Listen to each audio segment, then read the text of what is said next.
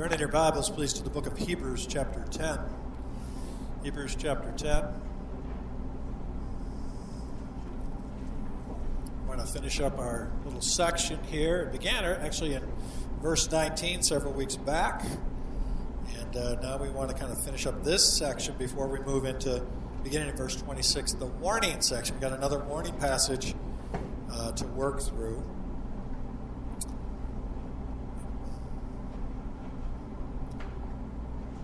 You will recall, just a brief context for you here, you will recall that the author of Hebrews is keenly aware that there are many who are in the congregation currently that have professed Christ, but they are not all in. And he wants them to know that it's decision time. They can no longer straddle the fence between making a profession of Christ or being all in. Surrendering all, living your life for Christ. Verses 19 through 25 are meant to be an encouragement after that long theological, doctrinal section that began in chapter 1, verse 1, went all the way through chapter 10, verse 18. He now is saying, based on all of that heavy lifting about who Christ is and why his priesthood is superior and why Christ is better, why he gave a better sacrifice. Based on all of that, from verse 19 on, it is, here's what you do with that. And then he sneaks in a couple more warnings in there if you choose not to do those things. So we reviewed verses 19 through 23 last week, so I don't want to rehash that again. But so let's pick it up in verse 24. Incidentally, verse 25 is not a separate item from verse 24. Verse 25 is a participle of verse 24. In other words, it's continuation. It's almost like it's one long sentence. Verse 25 is explaining verse 24, if you will. That's how it works. So let's pick it up in verse 24 from your notes last week. He said, let us consider how to stimulate one another to love and good deeds. Remember, the point one last week is the true believers are united together. We are united together. Now, who is the us that the author of Hebrews is referring to? Again, this is review. Our context tells us that from these verses in 1923 that the us that he's saying, let us, is those who have been invited to Christ and those who have professed Christ. Saying, let us consider, if you will. Again, he wants to demonstrate this is what it looks like when you apply all of those truths from those first 10 chapters. Here's what it looks like. The next word we see is consider. That word, remember, means to think carefully. Think carefully about that. Let us think carefully or focus intensely. But on whom are we to think carefully about or focus intensely in this verse? And then the text tells us, let us think carefully about one another. Let us think carefully. Let us focus intensely on one another. What this verse is telling us is that there's this inseparable link between those who draw near to Christ, remember verses 19 to 23, those who draw near to Christ and others who have drawn near to Christ. Did you know that? We are linked together inseparably forever. In other words, those who have truly drawn near to Christ will have this desire and be drawn to others who are in the body of Christ as well. It's inevitable that as you come to Christ, you will begin to seek others who also have come to Christ. Once we are saved, we have a responsibility for one another. Not only should we have this desire in our own hearts, but we should have a sense of responsibility towards one another. We should care for one another. We should encourage one another. We should subject, as you saw this morning in Sunday school, subject ourselves to one another or serve one another. We're to encourage one another. We're to love one another. We're to motivate one another. We're to exhort one another. As Christians, we have a corporate responsibility. We must help others who stumble and fall. We are to concentrate just not on the needs of ourselves, but on the needs of others, specifically others who have been drawn to Christ. 1 Corinthians 12:13 tells us that we have been placed into the body of Christ together. For how long? Forever. At the moment of salvation, you are placed into the body of Christ. Christ is in you, and you are in Christ, and you are together with those who are the same. We've been placed into the same body. We've been given the same Spirit. We are redeemed by the same blood. That's why we call ourselves brothers and sisters in Christ. We have this inseparable link together. If you love Jesus, then you will have love for others who love Jesus. That's what it means. So point number one, true believers are united together. But what are we to be doing as we are united together in this one another time? We are to be provoking one another. Easy enough done, right? Point number two, true believers provoke one another. That word provoke is a Greek word that can be used either negatively or positively. Now, there's a couple examples where we see it negatively. Acts 15:39. Remember when Paul and Barnabas had the fallout about John Mark. Acts 15:39 explains there was this provocation. There was this strife. There was this stirring up, if you will, of feelings. Acts 17:13 is another example where it is used negatively, same word. But here in our passage, it is used positively. The idea here is that we know each other so well that we can stir each other up. We can provoke one another. We can kindle the fire in one another.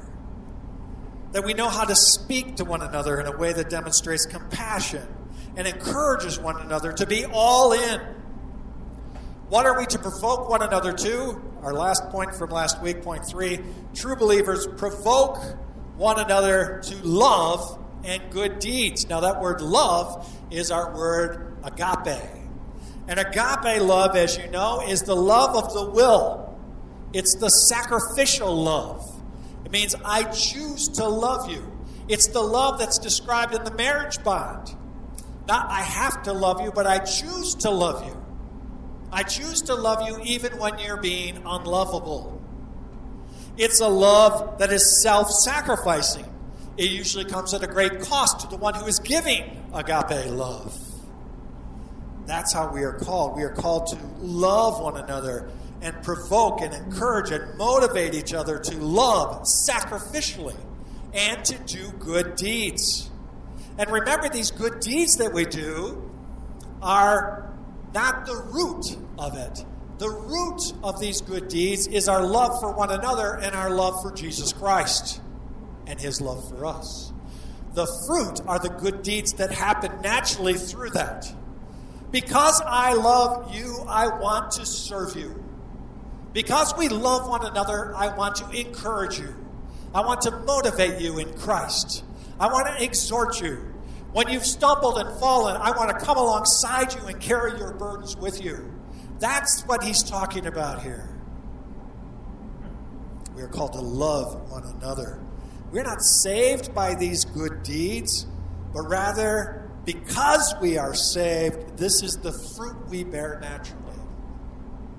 So first, we are united together in the body of Christ, inseparably forever. Secondly, we're called to provoke one another in the positive sense of the word, to stir up, to encourage, to motivate. And lastly, we are to provoke one another to love, agape love, and good deeds, which is the fruit of our love for one another.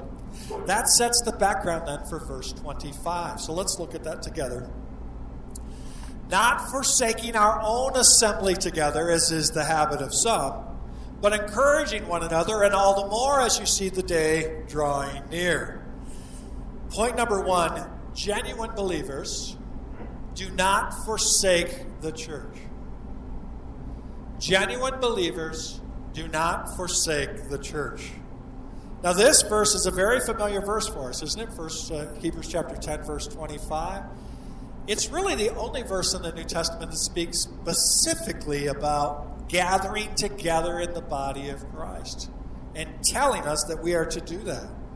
Again, first, we are united together in the body of Christ. We're to provoke one another to love and good deeds. But verse 25 tells us that what we are to do, that where we are to do that, is where we genuine believers gather together. And where is it that genuine believers gather together each week in corporate worship?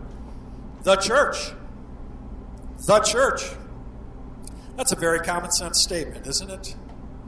I mean, it's very difficult for you to love one another, serve one another, encourage one another, motivate one another, nurture one another, carry one another's burdens if you're not here, if you're not together.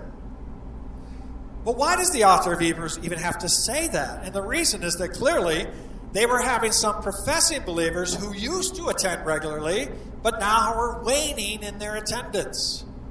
Why is that? Well, some had stopped coming to church because of the persecution that we've been talking about. Some had opted instead to walk away from their profession of faith and just simply return to Judaism. But others, much like today, simply chose to forsake the church for a variety of different reasons. That word forsake is a very strong word. You know what it means? It means to abandon. It means to abandon. He's saying, do not abandon the assembling together when we gather together for worship. And it's a continuation, it's a clarification of verse 24. Stir up, provoke one another to love and good deeds, and don't abandon each other as you gather together, because that's an important aspect of it.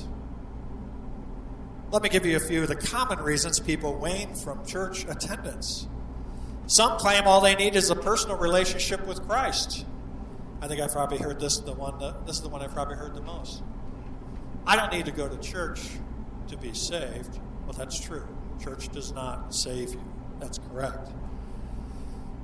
But can you show me in the New Testament a true believer who doesn't go to church? Who doesn't gather together? Ken Hughes says it's true that a person does not have to go to church to be a Christian. He doesn't have to go home to be married either, but in both cases, if he does not, he's going to have a very poor relationship. Some hold home church or TV church or read and listen to tapes. But can I tell you, when we do that, when we choose to do that, and hear me out, there are times when God providentially is going to keep you at home. You're going to have surgery. You're going to be battling an illness. You're going to be recovering from something. Maybe your kids are sick and somebody needs to stay home. And we've all been there. That's a part of life.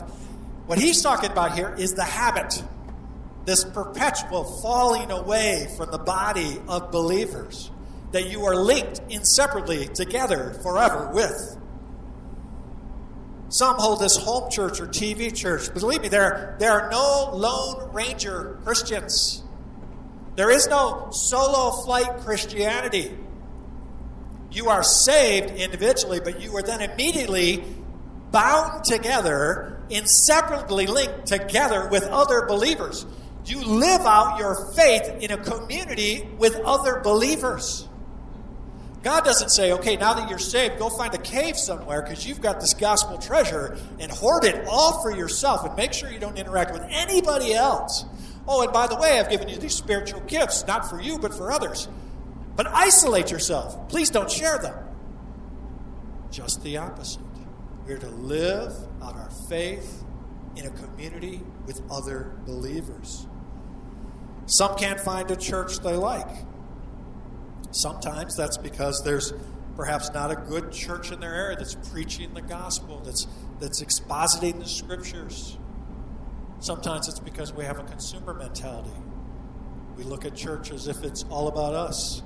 We think of church like shopping is like shopping at Walmart. Oh, I like the music, but the pastor's too long-winded. I like this over here, but the building, it's too cold, it's too hot, it's too friendly. It's not friendly enough. The parking lot's too big. It's too small. I can't get around. I mean, if you're looking for a reason not to come to church, it's not hard to do. Some have been hurt in the past. Oh, I get this one. I understand it. I really do. Sometimes those wounds are deep, and they require sometimes a time of healing. But it shouldn't be the habit where you never come back to church again. Church is a family, beloved. Church is a family. I can't abandon my family, nor would I ever abandon my family every time they hurt me. Or every time my kids have hurt me in some way. Or every time one of my sisters have said something to me that hurt me. Or if my parents have said something that hurt me. I don't just abandon my family because I've been hurt. No, I get back in there and I solve the issue and I work hard towards in the body of Christ. Some are upset because they're not church leaders. Can I tell you this about church leaders? The church doesn't choose church leaders. The church recognizes church leaders. If you want to be a deacon, if you have a desire in your heart to be a deacon or a deaconess, serve. Serve all the time. Serve without looking for attention. Serve because you want to glorify God. And the church will recognize that God has given you this gift. And you will be a deacon or a deaconess. Each one of the church offices are like that. God is the one who chooses them, and then you choose to use those gifts. Some are drifting away from God and his people. Some are pressured by unbelieving family members to do something else on Sundays. Some wander from church to church without ever committing and becoming actively involved in a body. Some join and never attend. Some attend and never join.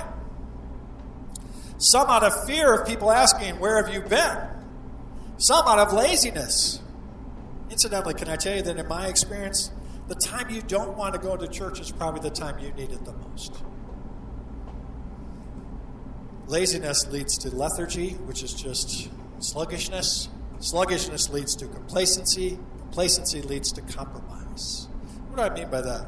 During World War II, the enemy conducted experiments to find the most effective type of punishment for eliciting information from prisoners, and they found that solitary confinement was the most effective. After a few days of solitary confinement, most men would tell all. Some would rather feed their flesh rather than the spirit. Some stay home to watch TV or movies and think, "Tired, this is what I need." But yet your spirit, if you're a believer, is craving fellowship. Did you know that?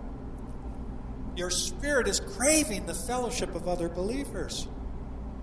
We all know that whatever we feed is what grows. And if we constantly feed the flesh, then the flesh grows. But if we constantly feed the spirit, then the spirit grows. Is it any wonder that we can feel spiritually anemic if we are constantly feeding the flesh and not the spirit? Some say because they are not attending church because no one at church is like me. Some think there's no one as smart as me or not as wealthy as me or as gifted as me or as spiritual as me. Some are very prideful. Some believe that they are intellectually beyond the standard of preaching there, or they don't need to be under the word. Others are accomplished musicians, and their focus is on musical perfection and not on worship. Sometimes they say they're too busy, or I'll start attending when the kids get into school. Let me tell you, if you give God time in your heart, he will give you grace for each day. How often do you have to go to church? If you're asking that question, there's a problem. Turn to 1 John, if you would, please.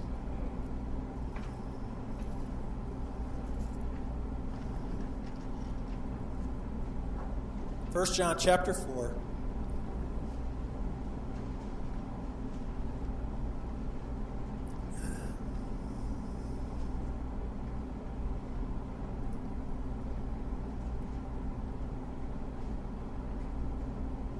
Beloved, let us love one another. For love is from God, and everyone who loves is born of God and knows God. And the one who does not love does not know God, for God is love. By this the love was manifested in us, that God has sent his only begotten Son in the world so that we might live through him. In this is love. Not that we loved God, but that he loved us and sent his Son to be the propitiation for for our sins. Beloved, if God so loved us, we ought to love one another. No one has seen God at any time. If we love one another, God abides in us, and his love is perfected or completed in us. If you're asking, why do I have to go to church? Or how many times do I need to go in there for it to be okay?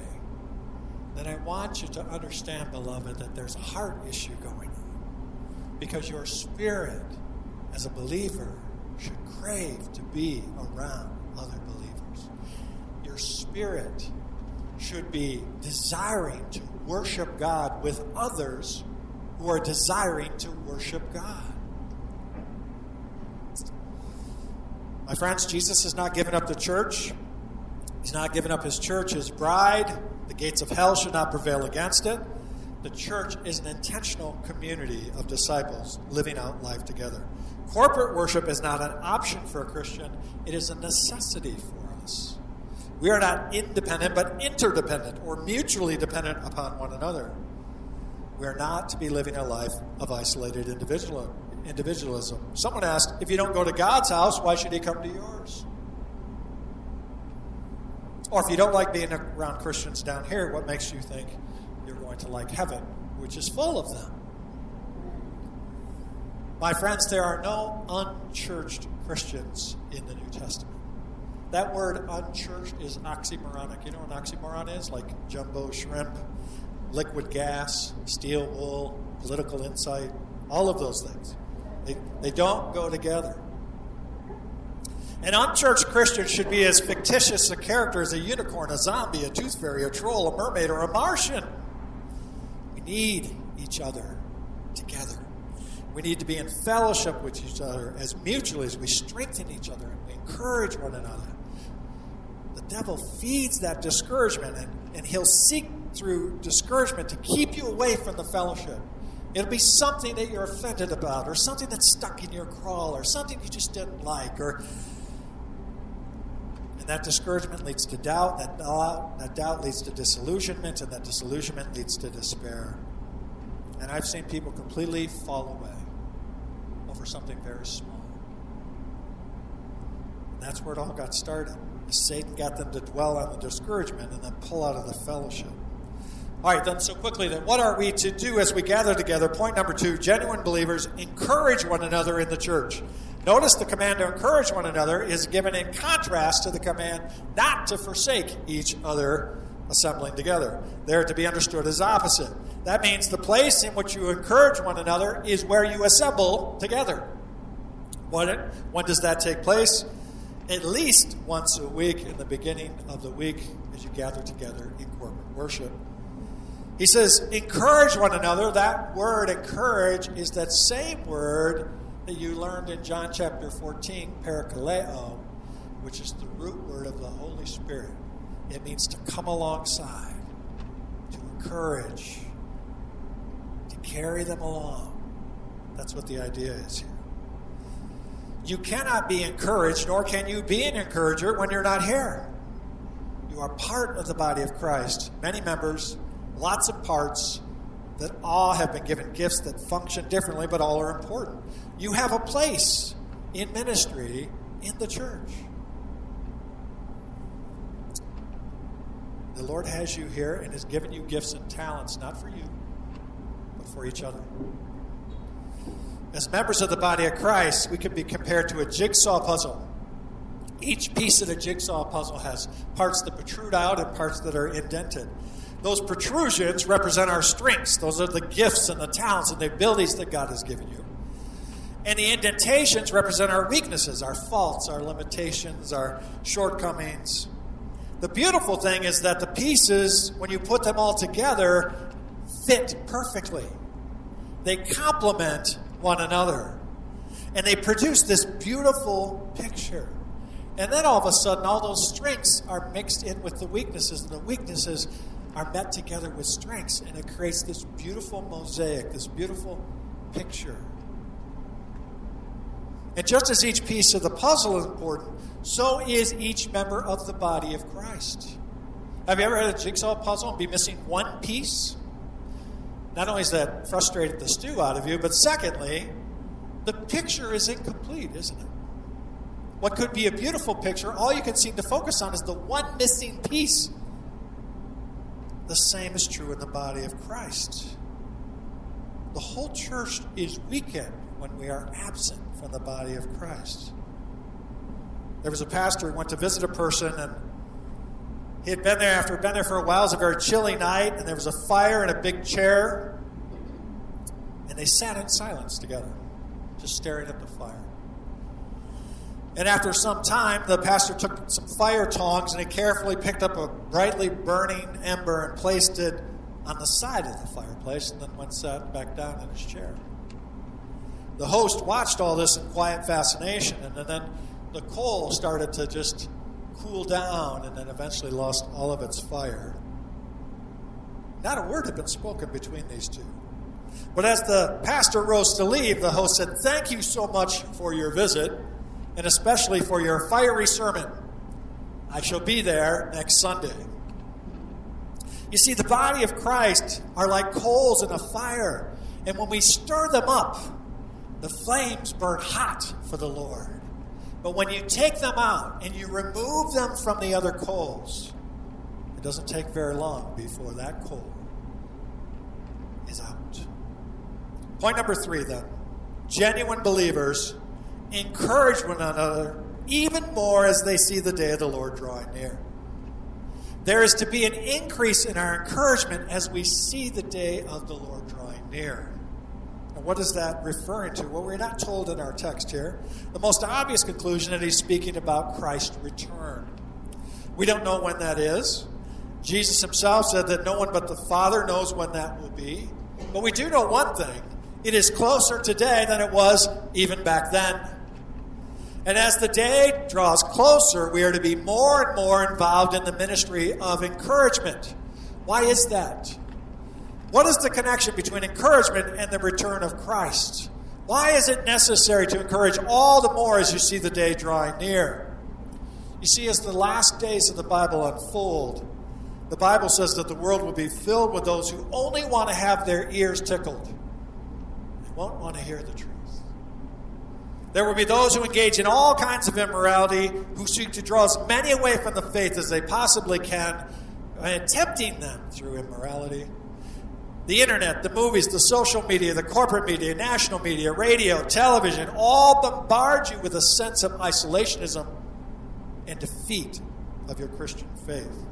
And the Bible tells us that will continue to increase, not decrease, as the day of the Lord approaches. Which is why we need encouragement.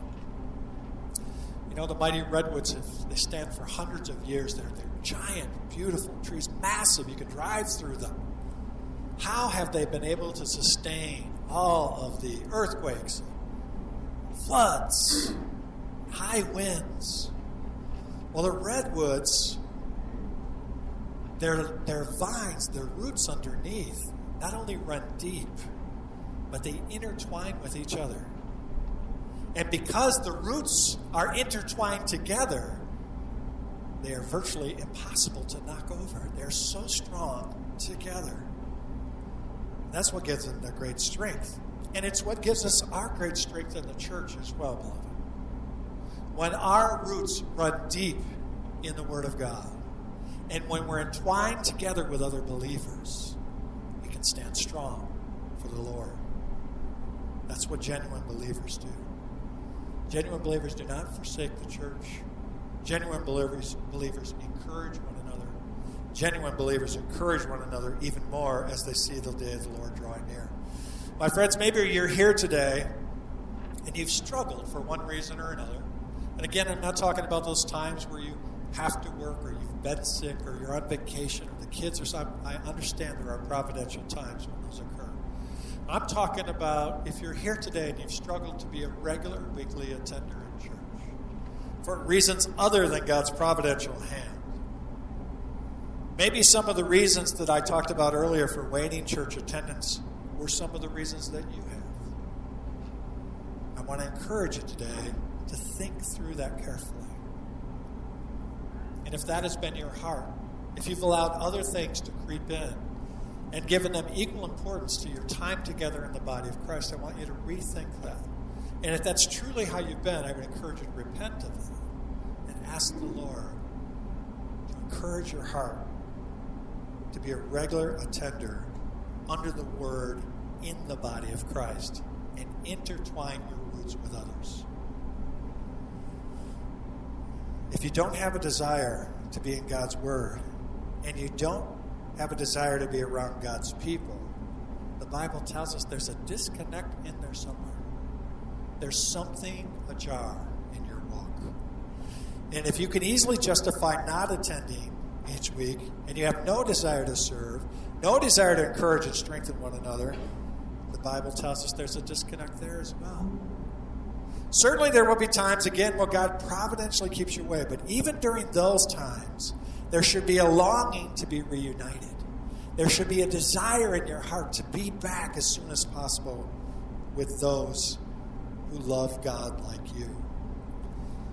My friends, it's easy to skip over this verse and think that it's not important to God whether your heart is seeking to worship Him together with other believers. But do not be so easily misled, my friends.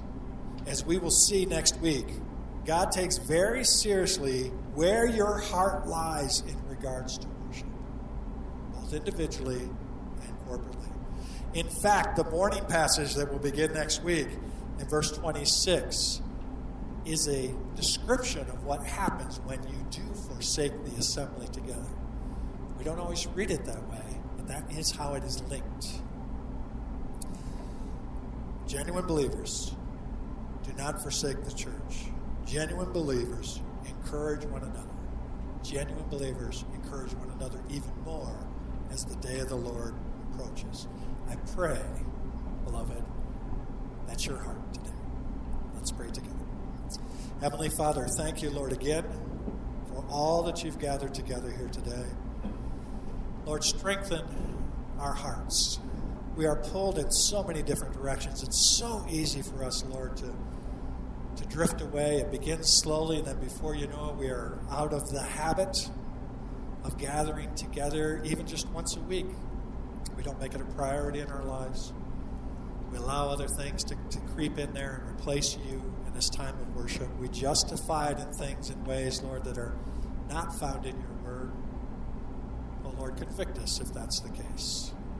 And encourage our hearts to gather together all the more as the day approaches. And Lord, we all can see that the day is approaching. Help us, Lord, to be the kind of believers that glorify you, that seek to be in your word, have a desire in our heart to do that, and have a great love for one another and a desire to gather together in worship and in fellowship. Father, that's our heart's prayer at Portage Bible Church. Hear our prayer, Lord. See our hearts. In Christ's name we pray.